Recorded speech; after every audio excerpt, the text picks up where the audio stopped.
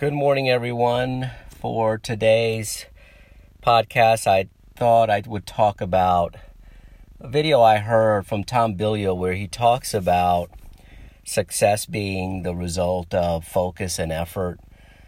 That really resonated with me. I think oftentimes we think too much about what success means instead of keeping it simple in our minds. And so one of the things I would recommend is to think about success as a formula that is a result of daily focus and effort. Oftentimes, we just get caught up in redefining success over and over again, and it really causes us confusion or really delays our potential. And so, for your tip for today, think about focus and effort, day in and day out, focus and effort, and that's going to really help you be successful. Have a great day.